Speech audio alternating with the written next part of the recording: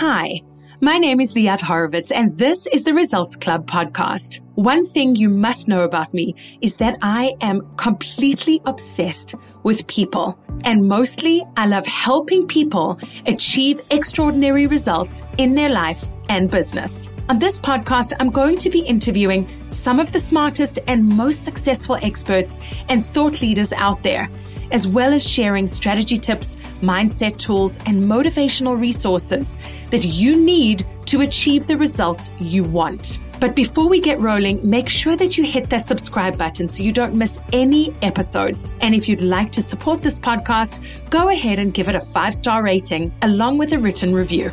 Our journey to success starts here. Welcome to the club.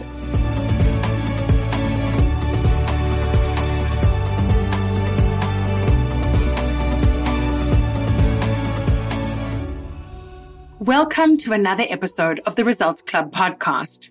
If you or someone you know is dealing with a really big decision when it comes to their healthcare or the healthcare of a loved one, this is an episode for you. I am genuinely excited to introduce you to Dr. Rebecca Greenberg, who helps people make really big decisions in their lives. Just before we get into this episode, I want to remind you that if there's someone in your life that you think needs to hear this information and potentially needs to meet Rebecca and perhaps work with her, please feel free to share this episode with them.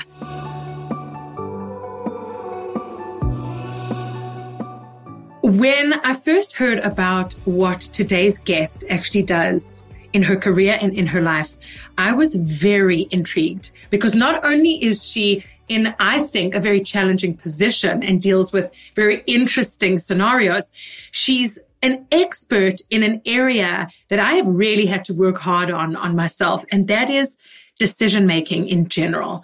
And so without further ado, I would love to introduce my minxes right here on the Results Club podcast to my special guest today, Rebecca Greenberg. Thank you, Rebecca, for being here. I am really excited to get the conversation going. I feel like even before we pressed record, we were like, I was getting into it. I wanted to hear more. So I can't wait to share it with everyone. Let's start with you sharing with us who you are, what you do, and how you help people so beautifully in this world. Thanks so much, Liat. It's really a pleasure to be here today. I think we're going to have a lot of fun chatting. So, yeah, as you said, I specialize in decision-making and supporting people in making big life decisions, most of the time that pertain to their health or their health care. So let's rewind 20-something years ago when I started my career as a bedside nurse. And it was in that capacity that I really saw the anguish, the struggle, the torment that patients and their families had in making big decisions about their health and what that looks like with respect to making decisions for loved ones and supporting people in their journey of decision making. So I decided to go back to school and ultimately get my PhD in medical ethics and bioethics. And it was in grad school that I really focused on learning tools and frameworks and processes to make decisions that have an ethics piece and to help people figure out not just what they should do, what is the decision, but why they should do it and how they should do it. I often think that when we make these big decisions, we will look back at them years later. And so people are very interested, of course, in figuring out how do I go forward? What's the decision to make? But the piece that they will have in the years ahead is often linked not to just the decision itself, but really taking through a process to understand how they got there so that that can provide them comfort in the days ahead, particularly around complicated decisions where there isn't necessarily only one way that's right or wrong. I mean, this is absolutely fascinating. Could you give us some examples of the type of people you work with, the type of decisions you're helping them make? Because I think that's where, like, I was like a little dog where the little ears perk up when you started telling me about all that you do. It's just absolutely fascinating and really remarkable that you are able to be in these spaces with these people, having these hard conversations and helping them make these really life-changing decisions. So I work a lot in the pediatric sector of decision making, the fertility sector of decision making, as well as adult decision making, which could include making decisions for yourself or making decisions, as I mentioned, for a loved one, most often an aging parent. So people will come to me in my private practice where they're struggling to figure out how to go forward. So an example might be someone who has received a very bad diagnosis, maybe it's cancer, something else, and they're presented treatment options, but the treatment options have side effects. They could affect their quality of life, and they're trying to decide, how do they balance quality of life versus quantity of life? Should they accept another round of treatment? Should they focus on comfort care? That might be one example.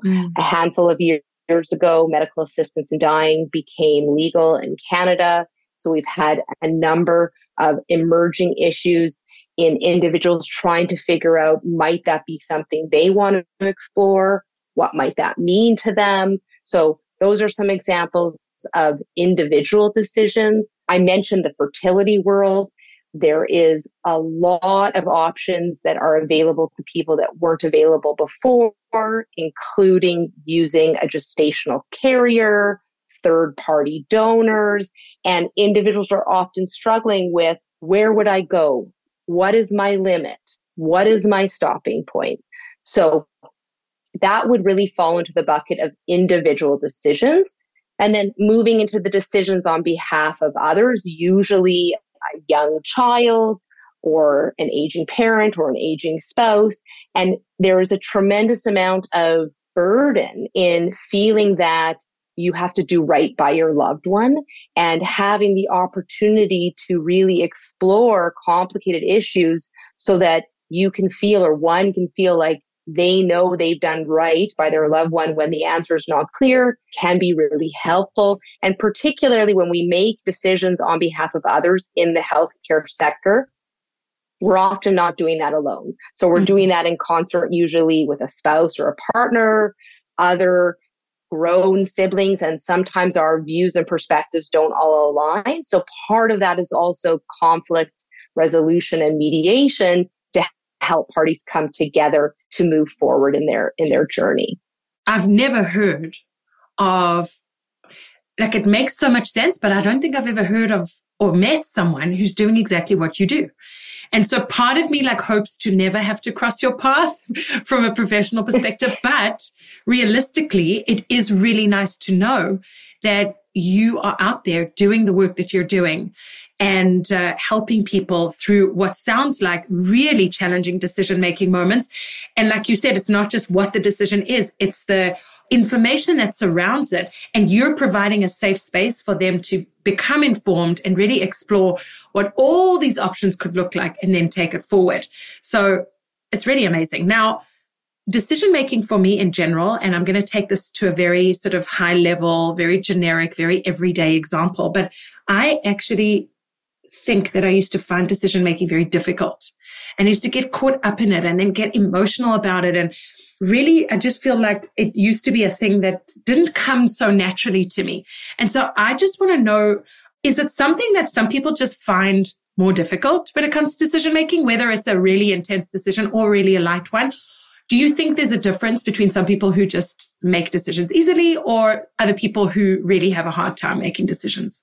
So that's a really great question. And I can't help but reflect on the comment as well that many people say, which is, wow, that's super interesting what you do. And I hope I never have to work with you. And I would concur, right? We hope people are not in these horrendous situations, these really vexing situations. But to loop back to your question, they're actually not all that dissimilar from all the kinds of decisions that we make. It's just the context of health can be a radical departure from the day to day. And so sometimes it is the topic that catches people up, meaning healthcare. There's a whole new language to learn. There's a whole new system to understand. So that might be part of it. And to better answer your question about, so are there some people who it's easier to make decisions for than others? I think that that's true, but I think more importantly, when we have big decisions to make in any realm, there are certain decisions that will be easier to make than others. So why is that? So as individuals, our identity is made up of a number of values. Those values are personal, professional, familial, cultural, religious, etc. When those values all line up with the decision and the options that are available, it's easy to make a decision. It's easy to go forward.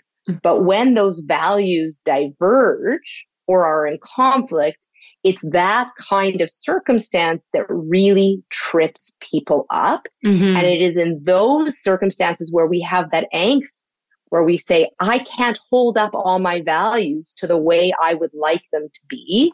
How do I decide what value I compromise or sacrifice, and what value is going to guide me forward? Do I value quality of life more than quality of life? For example, how do I make that choice? Right. So it's about the context. I understand what you're saying. But really, at the end of the day, you're saying if the values align, that the decision will be a much easier, in inverted commas, decision to make, because your values are aligned. It's where the values are misaligned in your decision-making, in your thinking, that causes the angst and the challenge. Got it. And this is where you come in, because you help people to, I guess, define that and really spread it out and understand it so that they can move forward and make a decision. Exactly. Wow. The other piece to think about when we're exploring the conversation about what makes a decision easier or harder for some, or the circumstance, is that there's this normative belief that decisions should be easy and that we should feel good about all decisions that we make. And that if we don't feel good or we have unease, we very easily jump to, it must be the wrong choice. Right. And I often say, when you are in an extraordinary circumstance, what would it mean to feel comfortable and good about big decisions with high stakes? And people forget that is a emotive response that signals caring and interest, not a sign of transgression and failure. Wow, that's a very big reframe in that moment, because something that could make someone feel so guilty and so caught up and so torn up is actually a really good quality. It shows that they care. As you're talking, what it makes me think about is this concept of people just saying to you, oh, just trust your instinct, especially when it comes to decision making. What is your instinct? What is your gut telling you? How do you feel about that? So most of the time, our gut serves us well. It doesn't feel good to lie, so we probably shouldn't lie. When we have these big decisions, our gut can get completely tangled and confused, and we just can't make heads or tail of a situation, but we know we feel uncomfortable. So when people have that sinking feeling, that pit in their stomach feeling, I say to them, don't leap and assume it's bad. That is a sign to pause and to reflect. Why do I feel this way? What is my emotion saying about the situation? And to take time to explore what matters to them, and to even ask the question, is my goal to feel perfectly comfortable? Is the distress actually a sign that I'm invested? So it goes back to that first question. What is this discomfort or this gut feeling actually telling me? And sometimes it might be, don't do it, it's wrong. And sometimes it might just be, this is really hard. Yes. Oh, I love that so much. Especially when you said, like, this is a sign for you to pause and reflect. Because oftentimes if a human being is in a situation where they're uncomfortable, they will want to get out of that discomfort as quickly as possible. So one, I assume, and I know I was like this, you like want to just make the decision and get over with it. You just want to move on and then feel better. But in actual fact, you're saying that then you may not make the decision from the right intentional place, and taking some time to pause and reflect as to why you're feeling uncomfortable and see if that discomfort even lasts and where it's coming from could be the key to unfolding this. Wow. I love that. And it may also be the key to what I call a lasting moral peace, so that in the future, which nobody has a crystal ball, we don't know how life is going to unfold. If we take that time and explore our discomfort, we might feel better in the long run, so that when we reflect back, we can say, here's how I got there, right? I explored it. And similar to not wanting to be uncomfortable, people don't want to be uncomfortable. I don't. People also want to have certainty, which is related to why we try to run from that discomfort. And that we think, ew, if I'm uncertain, that's also problematic. I should be all in from day one on this decision. But again, can uncertainty be our friend if we think about decisional closure, or the opposite, preventing decisional regret? Can we embrace uncertainty? Can we embrace uncertainty and say, this is part of the process? And what is the story? What is the narrative to my decision-making journey now and in the future? I really love everything that you're saying. I'm very, very interested in this whole topic. I kind of want to hear a lot more.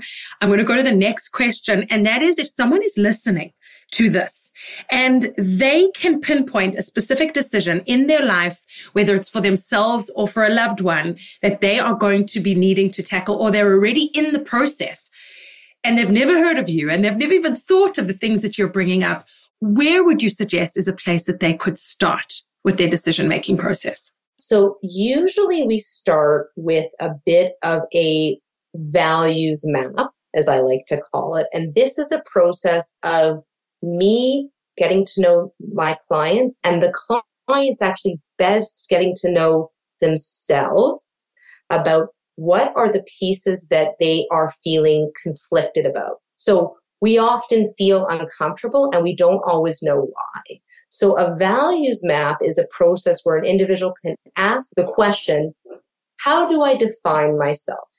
How do I want to define myself? What are the values that I hold to be important to my identity? So that's a starting point to figure out, well, what is at stake? What is it that you might feel you are being asked to compromise? And then together, we will ultimately work towards what I call the best case, worst case scenario. And this is a framework that I have evolved. It's a framework that was actually published in the literature a handful of years ago. It came out of the University of Wisconsin, and it was geared to making decisions around surgery. We do a bit of a variation, but I guess to summarize simplistically, this framework is really asking the question is, what is your best case scenario? What is your worst case scenario? And then what is the most likely scenario? People will often go, okay, well, this is the worst case. I can't go. Okay, well, what's the most likely? Do we have any information to say, how likely is it to come true, best case or worst case? And then relatedly, what can you live with and what can you not? And what is your individual tolerance for risk in living with the possibility of a worst case scenario materializing? And again, depending on how likely that is and a risk tolerance, we can ultimately start zeroing in on what options are actually worth exploring. And we do this often as a visual, because it can be very easy to get distracted by the discomfort. But when we actually take pen to paper and write out our options and think about best and worst, the likelihood and the information that we have, we can be more clear on what are the pieces available to us? Mm. And so I would say for individuals at home, a great place to start is to get clarity on what defines you as a person, what is most important to you, and to map out your options and think about the various scenarios ahead and what you can live with and what you cannot live with. The other thing that I think about often is that, going back to the earlier comment about it's not just what is the decision, but why and how, is there's a narrative, there's a story to every big decision. And it's really important to take time to explore what is my narrative. We can have the exact same scenario, the exact same facts, and a very different narrative can be written to the same story. And humans can be very self-critical and very harsh and very judgmental. And so taking time to explore, why is it that you are portraying this decision in this way? How does that actually align with the values that you described at the outset? What is the way one might be able to frame the exact same decision? Is there another way to look at it? And helping people reflect on the different ways to see the same story can be quite helpful. So again, thinking about your narrative, or sometimes I'll even say, what is the letter to your future self? How would you describe this? Wow. To be a great place to start. So good. I mean, I feel like you threw a lot of ideas and a lot of potential tools in that one answer. And so it's a great segue into the next question, where I know in our discussions before this meeting, you did mention that you have really amazing, useful tools and some frameworks that you pull on and use in your work. And I'm sure you've created and curated a lot of ideas and intellectual property that you use in your own practice. What would you like to share with us? Tell us more, please. So thanks for that question.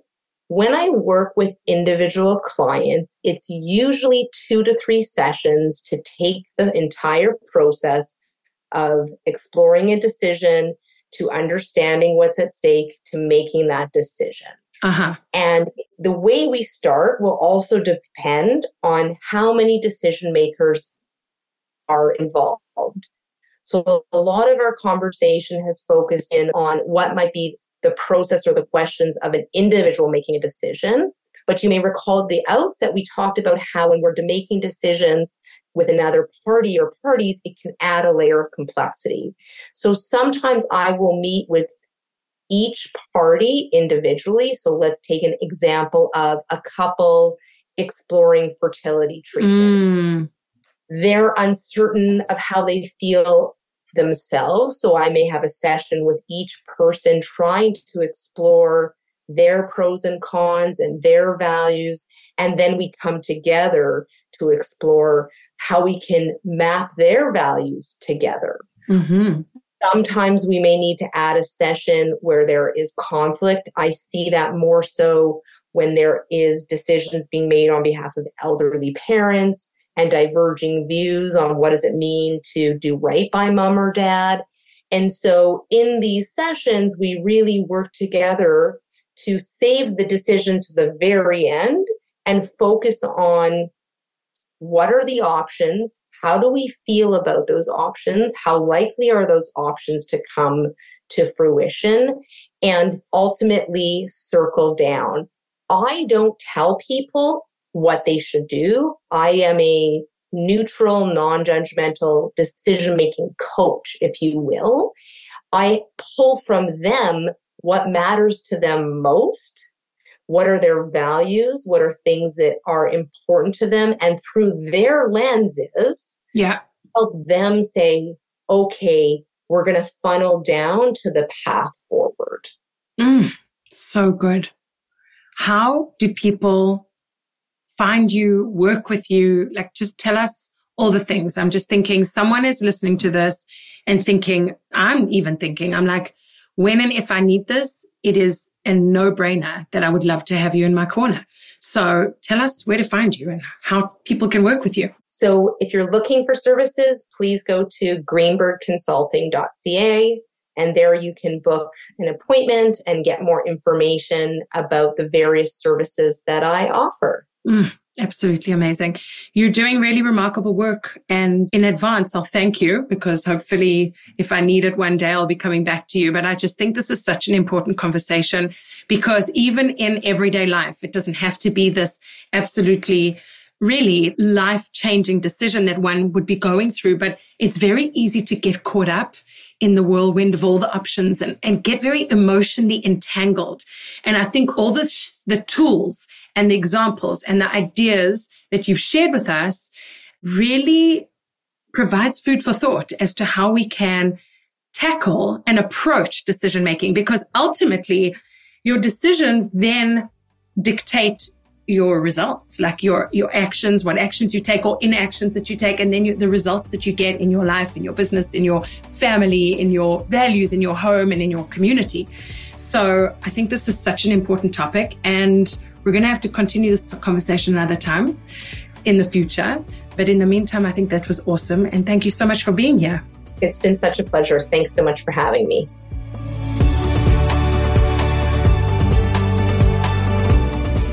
Thank you for listening to this episode of The Results Club. If you enjoyed it and found it insightful, I would love it if you could take a moment to write a short review, rate this episode, and even subscribe to the Results Club podcast. That way, other driven high performers just like you will be able to find it. If you'd like to find out more about how to achieve your ultimate results in life and business, head over to www.liathorowitz.com for information and resources on my coaching, upcoming retreats and masterminds, and so much more. If you're ready to see how coaching can help you, schedule a discovery call with me. I would so love to meet you and hear more about your story and how I can help you. See you next week.